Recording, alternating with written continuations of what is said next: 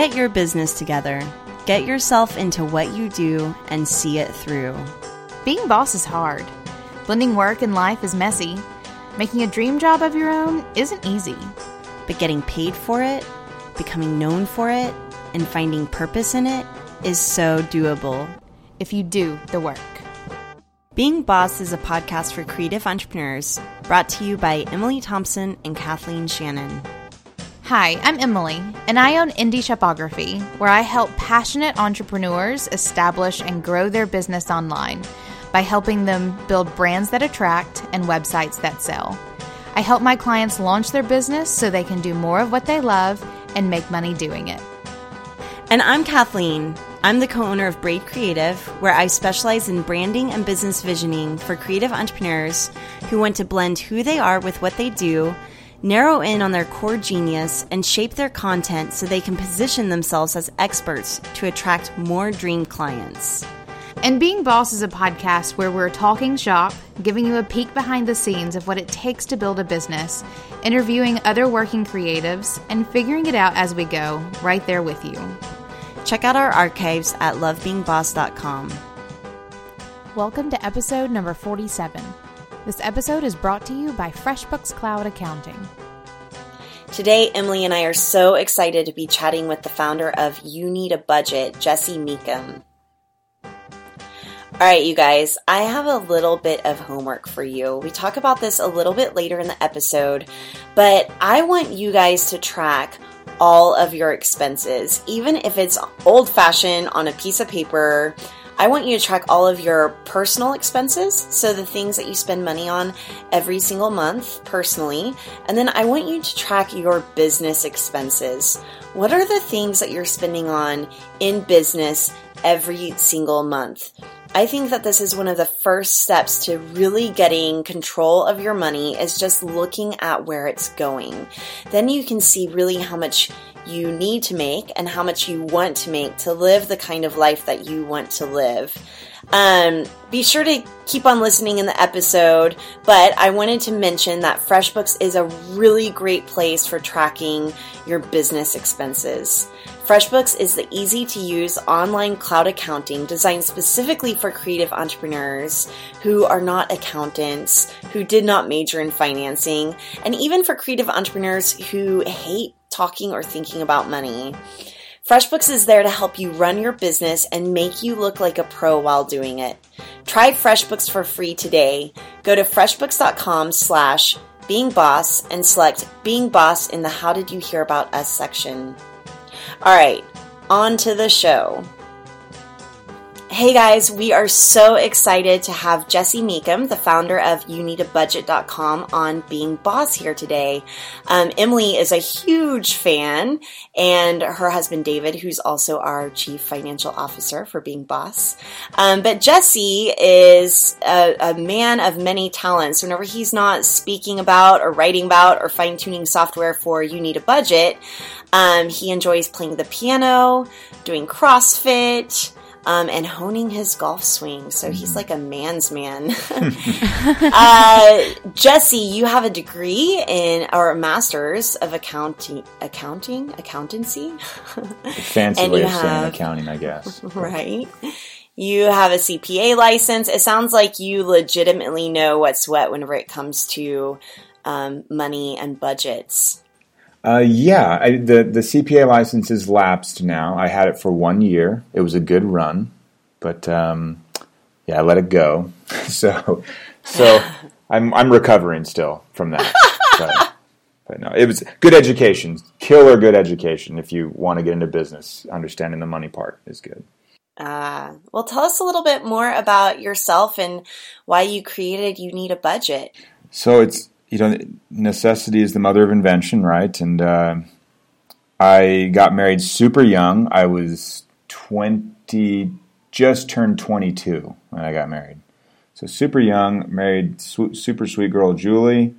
And then we also had a baby really fast after that. So my first little guy, he was born in June of 2004. So we were still in school. I had to finish that accounting degree. Julie got her degree in social work, which doesn't pay great, and so we were just really strapped, and but it's classic. You're in school and you're poor, so nothing new there. But I did realize that things were tight and we needed a budget, and I started just kind of tinkering and building.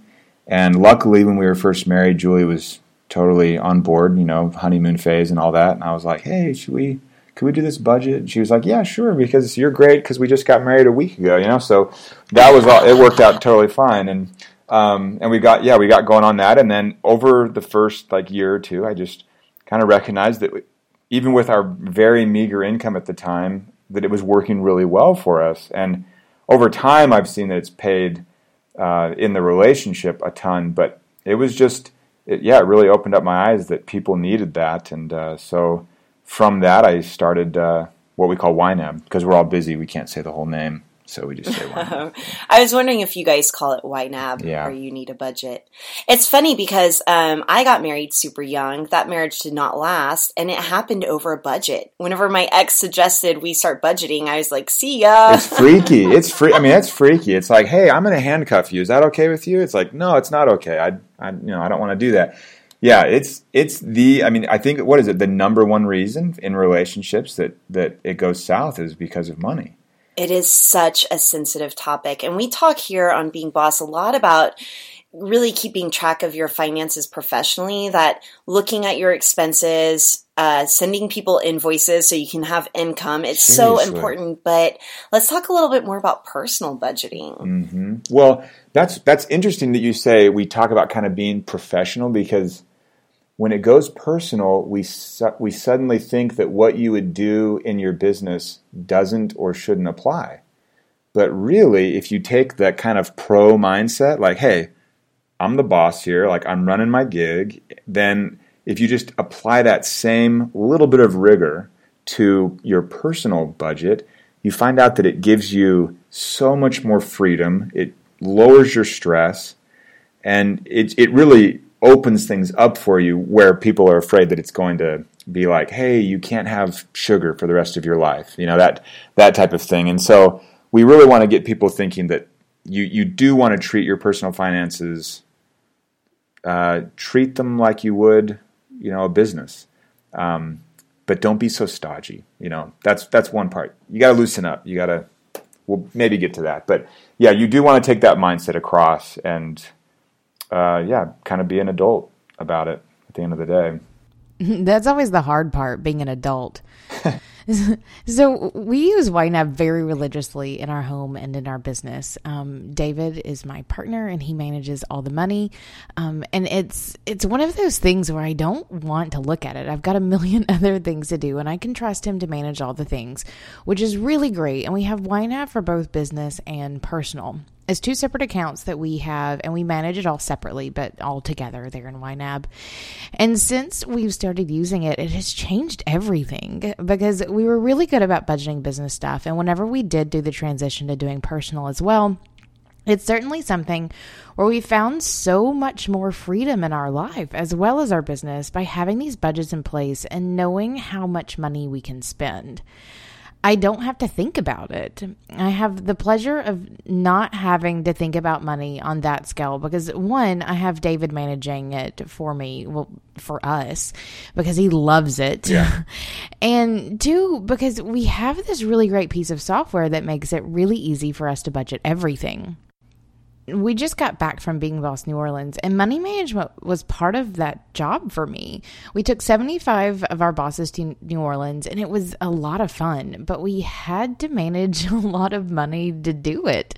So having David there using YNAB even to guide me as to what I could and couldn't spend money on allowed me to buy dinner for everyone without batting an eye at the fact that we were literally spending thousands of dollars on dinner, and having a bit of a shopping budget and not having to think about how much money I could spend, because we had a budget in place that gave me room to play without thinking about it. It was a really pretty great scenario, and all made possible because we had a budget in place.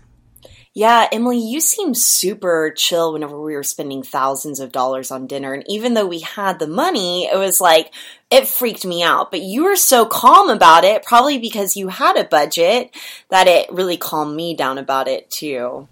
Good. I'm glad to hear it. The ticket with that is if you don't have a budget, and a budget is just a fancy word for deciding beforehand what you want to do with your money, right? And people don't bristle when you say, hey, do you want to have like a schedule for our vacation to Paris? No one says like, oh my gosh, vacation to Paris. Like, I would never want to schedule that. No, you have like, let's hit the Eiffel Tower. Let's hit these few things, highlights. No one thinks that's crazy to plan ahead. But when it comes to money, and I'm like, hey, what things would you like your money to do?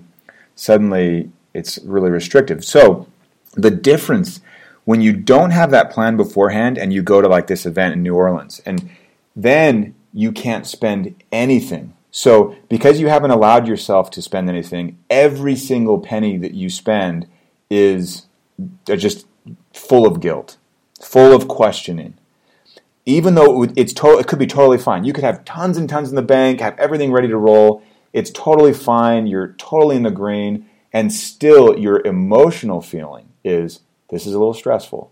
Like, because I haven't given myself permission to do this. So the opposite of permission is it's totally restricted. Yeah. So what we really try and get people to do is just say, what do you want? And then you go from there. And nobody wants loads of credit card debt. Nobody wants money stress. But we have to really be intentional and make decisions and not judge, right? Like I've really had to rip this out of my soul to kind of like pass judgment on people's spending. I used to say, oh, if you love to buy shoes, I would use that as a very stereotypical example. Or we mentioned golf. I would do that. I would say, oh, if you love golf, as a stereotypical waste of money example. And I've really tried to get away from that and just be like, you know what? If you love shoes, you love shoes. If you're honest about it, you're honest about it. And more power to you. You need more shoes, you know? But you've got to be intentional and you got to really own it. And that's where the stress all disappears, when you really own it.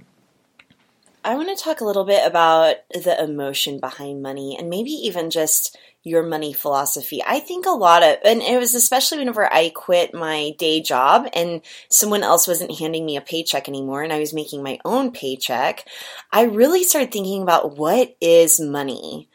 And my philosophy is that money is energy. And money is just a good way to measure what that energy is. So I'm curious to hear your philosophy on money, if you ever go deep with it or ever think like, what is money? Yeah. And then also maybe why there's so much emotion attached to it. My favorite book of all time, it's getting kind of old now, but it's Your Money or Your Life. And the original one that I read had kind of an investing section I didn't really care for. But the philosophical component was money is time, and you're basically trading time. Energy you're trading your energy day in and day out. You are renting your energy and getting something back. And being able to flip that around and say, like, this is my life, suddenly when I tell you things like, hey, our first rule is to give every dollar a job, I'm really saying like, okay, you traded some of your life away for this pile of money, small or large. So what do you want to do with your life? And it's not about dollars and cents at all. Just what you said, that's just a measurement. But when I say, what do you don't want to do with your life, people get really honest and they really get to the essence of things, and then they're making really good decisions. There's all sorts of things where we run into like math, and I'm not a numbers person. We can get past all of that. But if you can just be honest about what do you want to do with your life, then, and I'm not talking about quit your job that stuff's all great. It's all great. I'm just like straight up, there's a guy, he wants to work for 30 years in a widget factory on an assembly line. Cool. You've traded that for this big pile of money. What do you want to do with your life? And it gets people thinking in a good place, I think. Ooh, that's good. I think that running out your time is such an interesting way of looking at it. And the fact that your time is the energy used to make it do. Yeah. High five. Yeah. And it's not rent in like a bad thing at all. Like, right. If you're happy doing what you're doing and you're happy collecting a paycheck, like, I don't like when people kind of make the entrepreneurial thing really romantic. And it's not. It's just one way to earn some money, one way to trade your energy. But I feel like sometimes people are kind of like, oh, you're your own boss. I hope I'm not stepping on you guys here, but like, no, not at all. But it's not just, at all. I don't like how they romanticize like, oh, you've got your own business, you set your own schedule. You're like, set my own schedule. No way. Like I got to show up. I got to stay. It's not nearly as romantic as we think. Yeah, this whole podcast is kind of an expose on how hard it can be working for yourself. Yeah, and that's what we try and do is help people be more boss and remember that they're building their dream job. And it is a lot of asking yourself, what do you want? Yeah. I find a lot of people become almost depressed whenever they start working for themselves because it's not as dreamy as they thought it might be. And that's because it still takes a lot of work.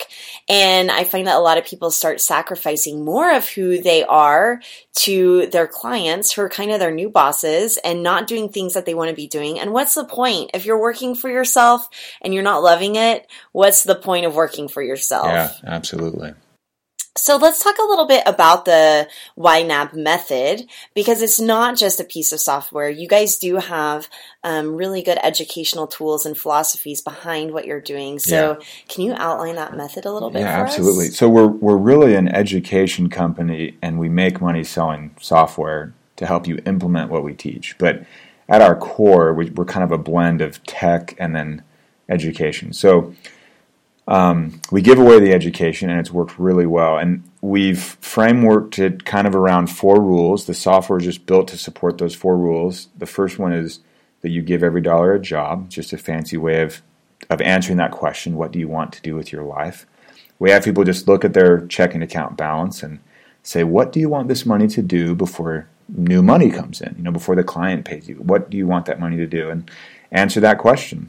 And then re-answer it because you were wrong the first time. And really kind of reassess. So the second rule, we say embrace your true expenses. And a lot of times when I'm teaching this to people, I'll say like, hey, list your expenses. And I'll even maybe bait them and say, list your monthly expenses for me.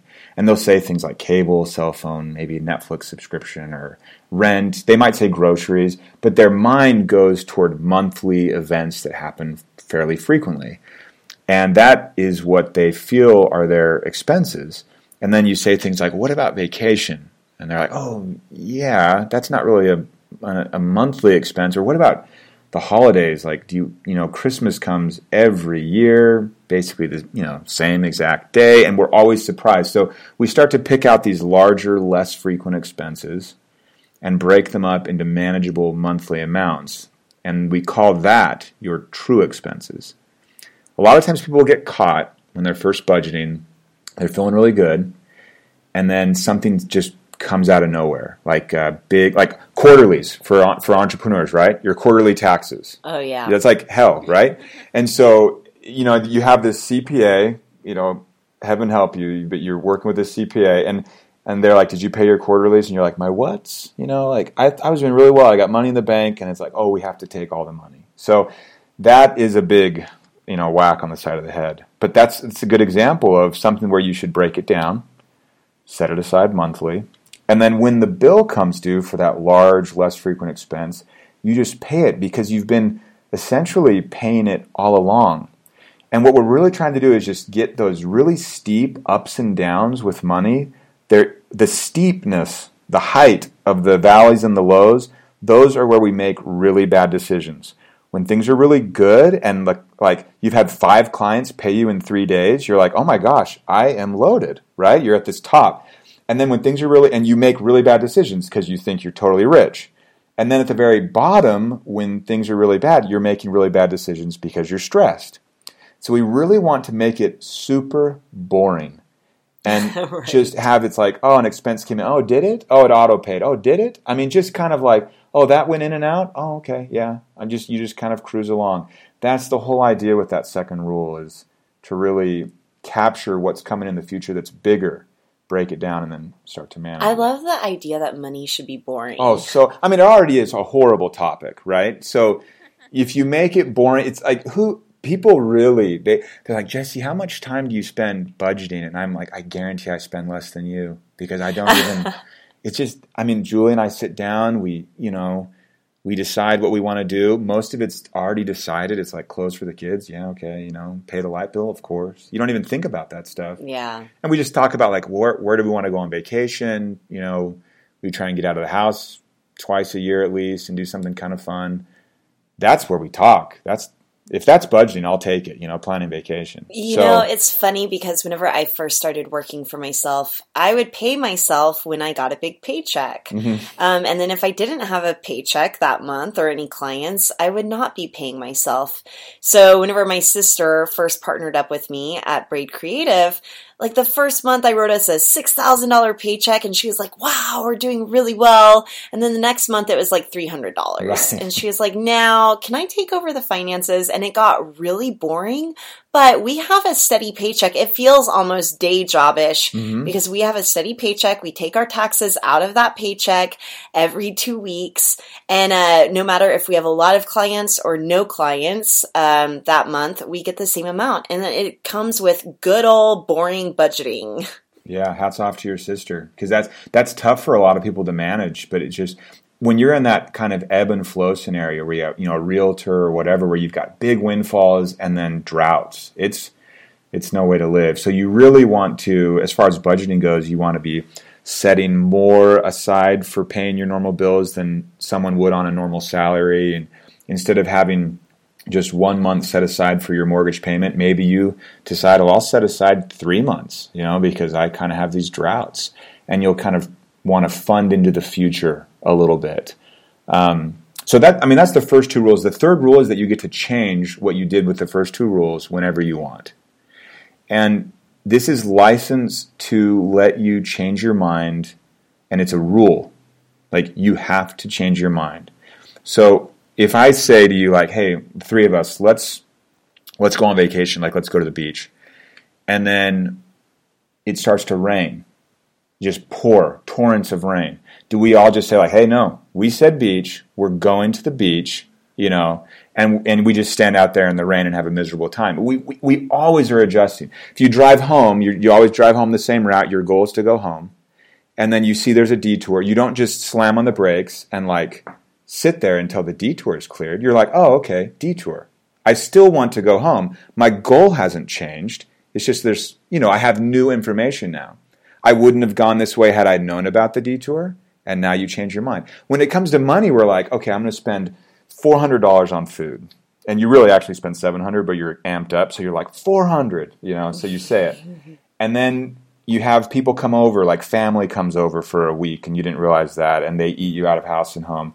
You didn't know that would happen. You would have planned differently had you known.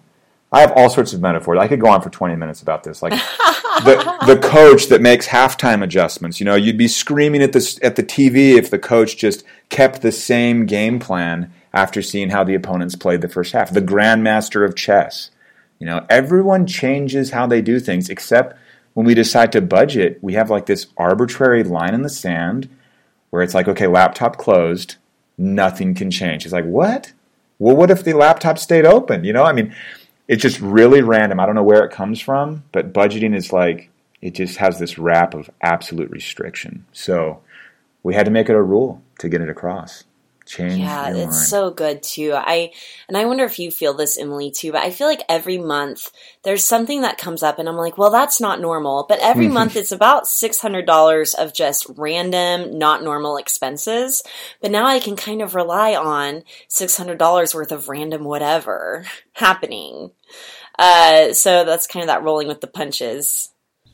I also think that's where managing an ongoing budget comes in. It's where you start noticing these patterns of miscellaneous expenses that come around every month. And if you're not being mindful of it or tracking it on an ongoing basis, it will always be a surprise. But if you know that it's coming, then the surprise comes when you don't have to spend it. Exactly. You're like, oh, we have extra. Wow. Yeah. When we first moved we moved from Utah down to Dallas for my first job with this big accounting firm. And we were really excited because we were getting a salary, right? Like, this is going to be awesome. And when you move, you have lots of expenses, setting up utilities and just random things. You feel like you're kind of hemorrhaging. Right. And we were kind of in that moment. And then Julie asked, we had left this really nasty couch like back at our other place. And it had been sold from like poor married couple to poor married couple, like I don't know how many times. It was disgusting. So we got rid of that couch and we're like, we'll buy one when we're down there. And we were about a month or two into living there, and we have no couch. Like there's nowhere to sit except some folding chairs around the table. And Julie's like, can we buy a couch? Perfectly reasonable question, you know? And I was like, well, we will. Yeah, let's just wait until we have kind of a normal month, and then we'll buy the couch. And she was like, so you're saying we'll never buy the couch? Yeah, because there's no norm, like there never is a normal. So, I mean, what you were saying there is it's absolutely right, like Kathleen. There's just not every month's a little different, and that's just the way life is. So, if your heart's beating, it's going to happen, you know. Hello, Emily here to talk about running an efficient online biz. Doing business online is all about solutions. Solutions for billing, time tracking, project management, scheduling, and each solution is only as good as the integrations that make your whole business work in harmony. When our new pals at Acuity Scheduling wanted us to share their awesomeness with all of you bosses, one of our first points was, how do you integrate? And they surely did not disappoint. Whether you're a FreshBooks user, are married to Google, send emails with MailChimp, Aweber, Constant Contact, or MadMimi, or if you use Zapier to make all the things work the way you want them to, Acuity Scheduling makes sure your meetings are in line with how you do business online by integrating with all of these and more. Schedule clients without sacrificing your soul.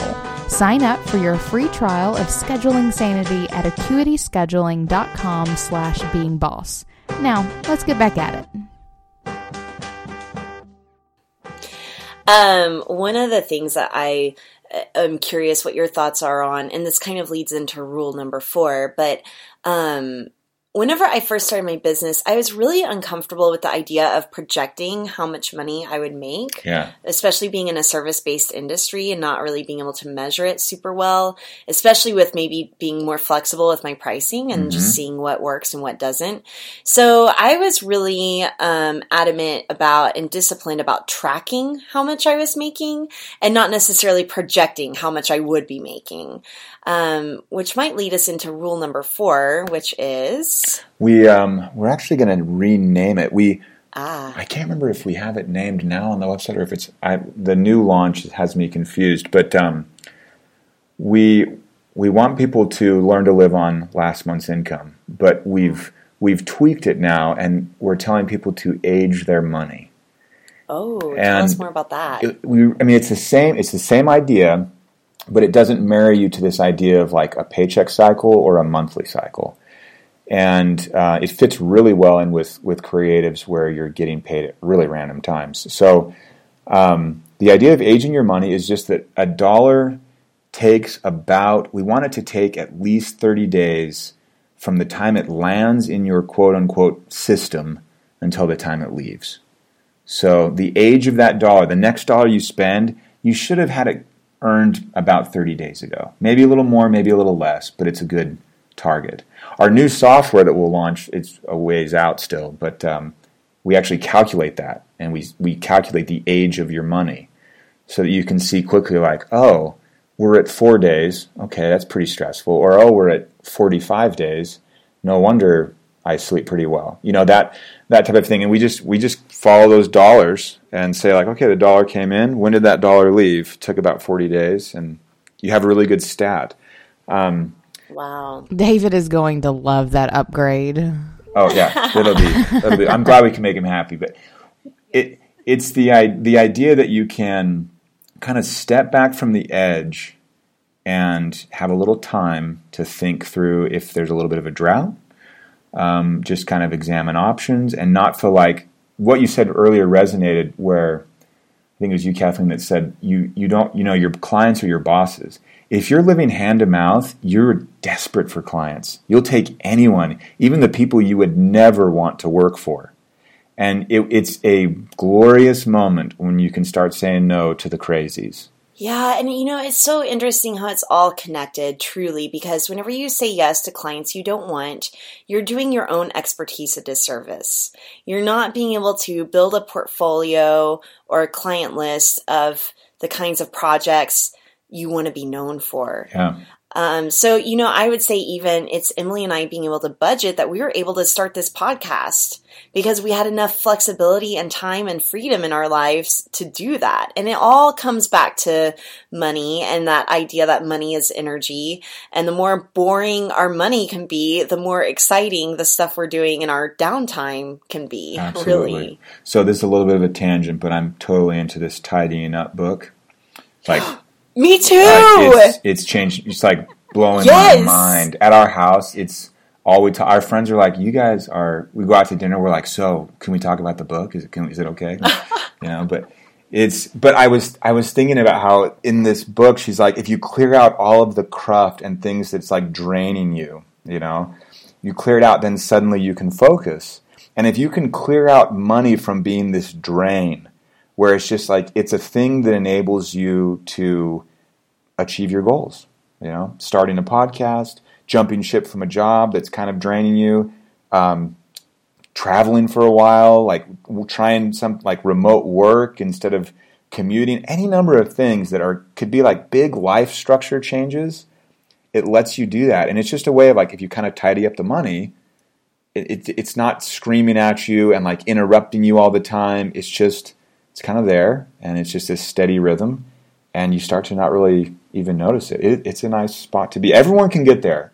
Anyone can get there. It really is possible. And I also feel like nothing kills creativity like desperation. Mm-hmm. You cannot be creative whenever you're feeling desperate. Or, that's not entirely true. Emily, you started your business not in a desperate place, but in a place where you had had a baby and you were like, I need to, put the rubber to the road and just make this thing happen. I think that's a little bit different. I think motivation is different than desperation, but whenever you feel desperate, it's just never good for your creativity. Emily, do you have any questions? I do have a question. I have a question about budgeting. You were saying a minute ago about, actually, Kathleen, you divorced your first husband. Yeah, I was done. So my question is about money blocks and how often it is that you run into people who sincerely struggle with budgeting. And I guess your advice for people who have a hard time making their money work for them. Yeah, so you start super, super small, right? You give them, didn't tobacco companies used to leave cigarettes on arcades or something? I'm going to use that metaphor because that seems very kind. I've never heard that. Yeah. Me neither. That's horrifying. I don't think it was in the U.S., but I feel like, I don't know, I shouldn't throw that around. That's just such a mean thing, but anyway, that's probably... It's tobacco companies, whatever. It's urban legend, and it's probably true. So, we'll say allegedly, just so that we don't get sued by anyone. Allegedly. So the idea is you start them small and you get them hooked, right?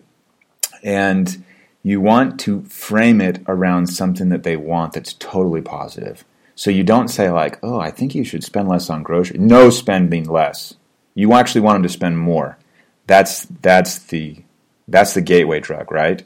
So you get them in and you say if it were a spouse, like a reluctant spouse, I wouldn't even talk about money.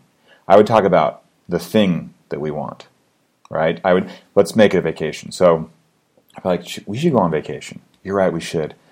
I don't want to do it on credit cards as it kind of stresses me out, but I do want to go on vacation. Where should we go? So I just touch on money for a second saying I don't want to go into debt for it. And then we're back and where do we go?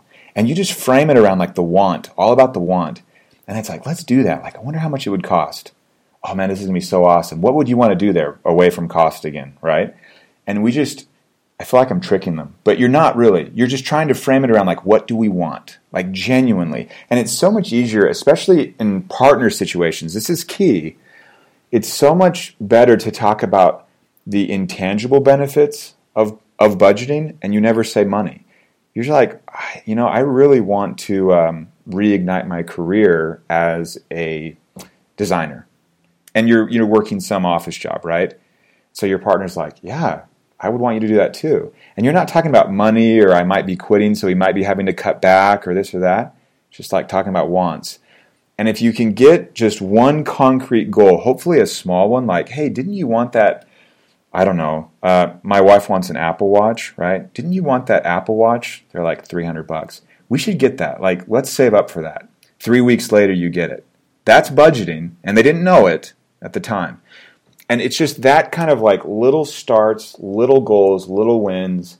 You run everything. You bear the whole burden to keep you sane, but you just slowly try and lead them into this idea of like, let's decide what we want and let's work toward it. Then they'll start to see like, oh yeah, I really should track. I mean, this is a little down the road. I should track what I spend so that we can see how we're doing getting to our wants. But it's a total reframing, because anytime you approach that partner and you're like, I think we need a budget, like in the name of our company, you just never say that, you know. It freaks them out. They're thinking you're going to control them. They're thinking that you're blaming them for how things are going. They're telling themselves a story about what you just said, and the story could be wildly inaccurate from your intentions. But that story, there's a book called Crucial Conversations that I've been working through, and they do an excellent job talking about this. But you instantly tell yourself a story when that partner says, we need a budget. You're like, it's not my fault. And they're like, whoa, I just said we need a budget. You know, I didn't say anything. But the story you tell can be like, no, I had to buy this thing. It's like, it goes off the rails so fast. So you just got to get away from the money for a while and just talk about shared goals, as crazy as that sounds in a relationship, you know. And there's I think there's a special opportunity for creative entrepreneurs or entrepreneurs in general. My husband now, who I adore and love, recently mentioned needing to budget a little bit. And so I was like, are we going to get divorced? Like really freaking out. And, but it was cool because now as a creative entrepreneur, I kind of rail against the Susie Orman latte factor, of this don't buy your latte. I'm more about, okay, how much more money do I need to make? What can I launch? How much should I raise my prices? So I kind of do, instead of budgeting from a scarcity point of view, I like to budget from an abundance point of view. Instead of slicing up my pie, I like to make my pie bigger. Brilliant. So that's kind of a fun opportunity whenever it comes to budgeting, whenever you work for yourself, because the ceiling for how much you can make, there's no definition there. There's no limits there. Absolutely. So I started, I'll circle back to scarcity because it's a really fascinating principle, but when I first started YNAB, it was because we'd been budgeting, and then Porter was going to be born, and Julie really wanted to just be a mom. She didn't want to have to keep her job. She was like, I really want to do this, and I totally was all for it. But then she was the sole, I was earning some money part-time, but I had 2 years of school left. My prospects were not great with earning money. And so I was like, okay, I can work this many hours part-time, and Julie was going to stop completely. And I'm projecting out, trying to figure out and I didn't want to borrow money for school, and we were going to totally be in the red. And that, seeing that this doesn't work, was frustrating at the time. But I realized that if I could just sell YNAB, this thing that had been working for us, and if I could make rent, it was $350 a month. If I can make rent, it changes our life. And we lived in this mold-infested place. I'm certain it had mold because we had respiratory issues the entire time we were there. But it was this nasty little hole of a place, but it was $350. And I knew that would be the game changer for us, and that's what launched YNAB. So it was the idea of abundance. It was okay, we don't have enough, but I can make something happen. And there's a little bit of ego attached to that idea, but I think everyone needs to embrace it. You need a little bit of ego to be able to say, I can go out and make money. And I think it's good. I hate when people, another subject, but just devalue what they know and what they can do and how uniquely qualified they are for so many things. So a little bit of ego, and then you go for it. But it changed our lives. I mean, it's been a decade now, and I'm so glad that things were so tight, and that I didn't just think, well, I'll ride on some student loans for a while. Instead, and this is where scarcity comes in, scarcity lets you confront reality. So you're dealing with scarcity and you're like, I'm going to make my pie bigger. That's a solution, right? Where if you look to debt or just bury your head in the sand, you're not letting scarcity do its job of like prodding you along. So projections for creatives sometimes can kill scarcity because they'll just fire up a spreadsheet and like imagine scarcity away. Like, oh, I'll just earn more money. It's like, no. You need to embrace the fact that things are tight and now go out, launch the thing, land the new client, find some leads.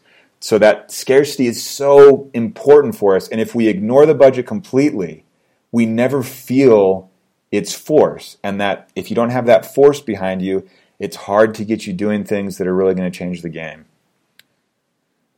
It's so good. I have a question because whenever you talked about burying your head in the sand, I know a lot of people, creatives, entrepreneurs, day jobbers, are so freaked out to look at their money. And I was that person at one point too. I did what I called intuitive banking, where I would just kind of feel whether or not I had money to spend. Awesome. And I think a lot of people do that. So I'm curious what you would tell someone who's scared to just crunch the numbers. Oh man, sometimes I don't know if it's something you say or if it's something that happens, A lot of times I almost feel like there needs to be like this externality, like this event that just kind of flips a switch for them. For me, it was a baby coming. It was like, oh, okay. For some, it's a relationship change. They're out of a relationship or they're coming into a relationship, buying a house, changing jobs, moving, different events like that. There are horrible events like divorce or bankruptcy, foreclosure. But sometimes those can be just the thing to kind of prod you along. It's hard to think there's something to say besides just assuring them over and over, like, no, it'll be okay. It'll be okay. But that's the kind of thing you do from a place of, really just encouragement, empathy, just recognizing where they are. It's real. The stress they're feeling is real. And so you got to make sure you don't stomp all over it and just say, no, it'll be fine. Like for them, it's hard to believe that in the moment. Right. And I think what you were saying earlier about starting small is huge. Start small. Just look at the things that you spend money on. Just start adding that up and see how much that is. And then probably you know how much, especially if you have a day job or a regular paycheck, you probably know how much money you get, or at least now you know how much money you need just to survive. So that's the first thing I would recommend to anyone, just from a not being a mathy person. Just add up where your money is going. And it's so easy these days with things like YNAB to see, because I don't use YNAB, sorry. That's fine, Catherine. I still like you. Don't worry about it. I'm so sorry. But everything gets so digital that it's just automatically synced up, and it's so easy now to look at your money and I think once you look at it and you shine a light on it, you realize that the boogie monster is not hiding in your bank account. Yeah, it's not as bad as you think. It also becomes so much less emotional. It's just numbers as opposed to intuition. Mm-hmm. Yeah. Or like identity, people, they wrap up their whole self-worth in their net worth, which is so horrible, and so you can kind of separate yourself from it and you don't attach your value to it, and then you can kind of start to address it. Starting small is really good. I guess I was kind of weird, but when I was 16, I realized I was spending too much on like going out, like going out with friends, and not like I was making a lot of money or had any bills at all. But I was just kind of like, man, I wonder what I'm spending. And I just started writing down what I spent. And then lo and behold, I didn't tell myself to spend less, but just the awareness changed my behavior. And there was a killer example. You guys know Tim Ferriss that wrote the 4-Hour Body. Yeah. He has this bit about this guy that lost a lot of weight by recording his weight every day and having like acceptable variances of that weight, but he kind of was like, okay, here's my trend line. It's going to go down. Here's where I am. Here's where I want to be. and then he would just plot his weight. He didn't change a thing, just made himself aware on a daily basis. And his little decisions started falling in line with that awareness. And at the end of the day, that's what we're really selling, awareness. Just having people. I'm so glad that you brought that up, because whenever I think about money and budgeting, I also think about food. And I really love working out, and she eats a lot. And I eat a lot. I eat a whole lot, but I could actually put the YNAB method to how I eat and what I eat and how it fuels my workouts and rolling with the punches. Or if there's changes in my workouts, there's going to be changes in what I eat or don't eat. So that's another thing, is simply writing down what you're eating or what you're spending. It's just I see so many correlations between money and then fitness and food. Oh, yeah. Yeah, the metaphors are endless. What you manage, you improve. And it's not like you have to try hard, but just the awareness, it works. There's a guy that you guys should have on at some point. His name's BJ Fogg. He's out of Stanford, and he teaches tiny habits, and it's really about awareness. And he got me to floss daily. Nice. Yeah. I mean, I was like, okay, I hate flossing. He's like, no, just this whole idea of triggers. So like after you put the cap on the toothpaste, floss one tooth. Seriously. So you're like, one tooth? And he's like, just one. Just floss the one. Not all of them, because that's too big of a commitment. And I did it, and like, of course you start flossing, you're like, well, I'll do the other teeth. But the commitment is one.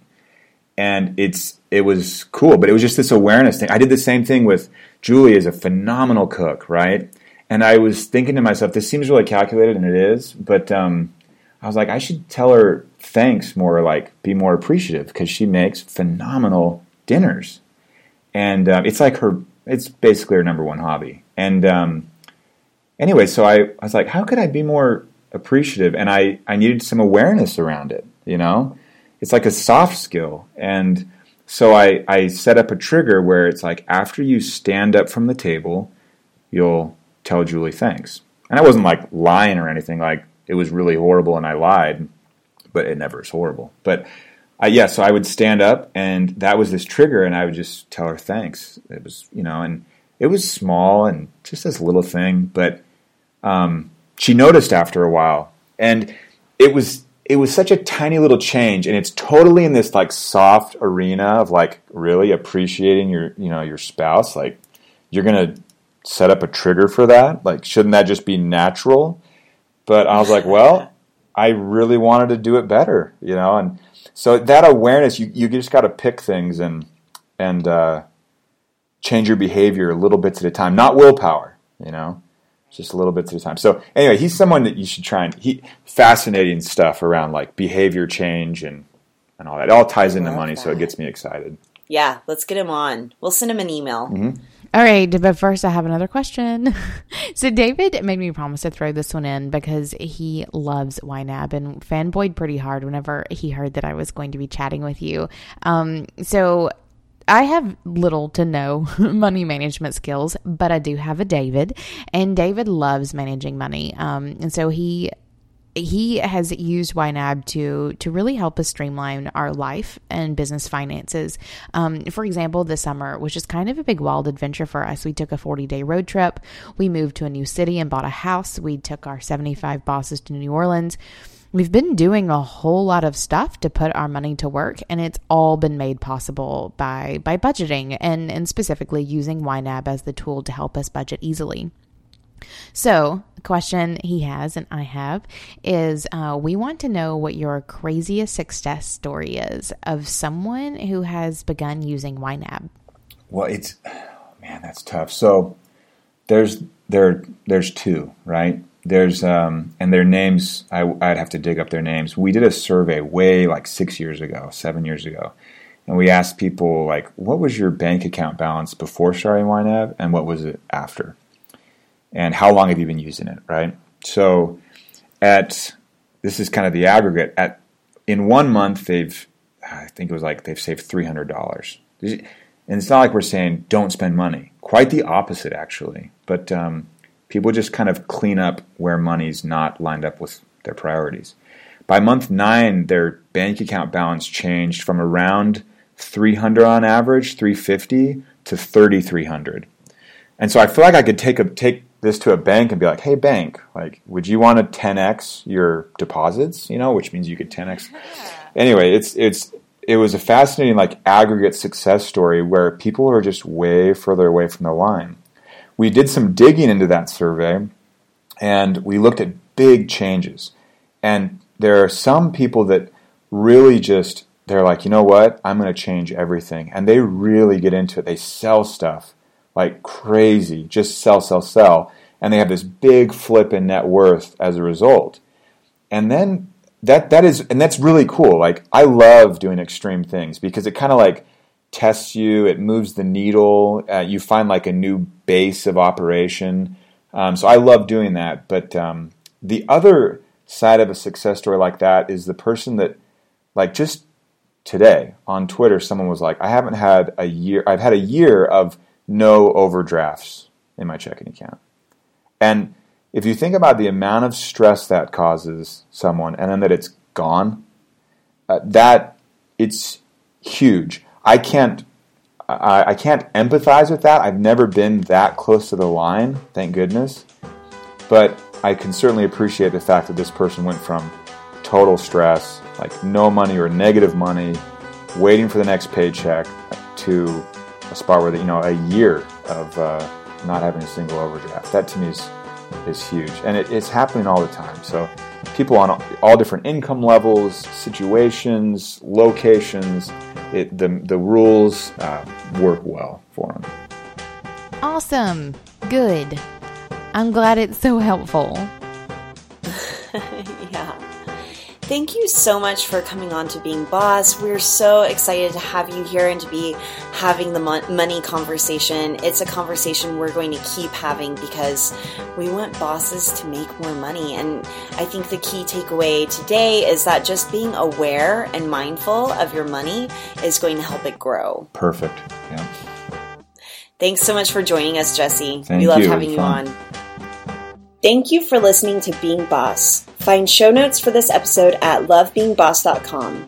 Listen to past episodes and subscribe to new episodes on our website, on iTunes, SoundCloud, or Stitcher. Did you like this episode? Head on over to our Facebook group by searching Being Boss on Facebook and join in on the conversation with other bosses or share it with a friend. Do the work, be boss, and we'll see you next week.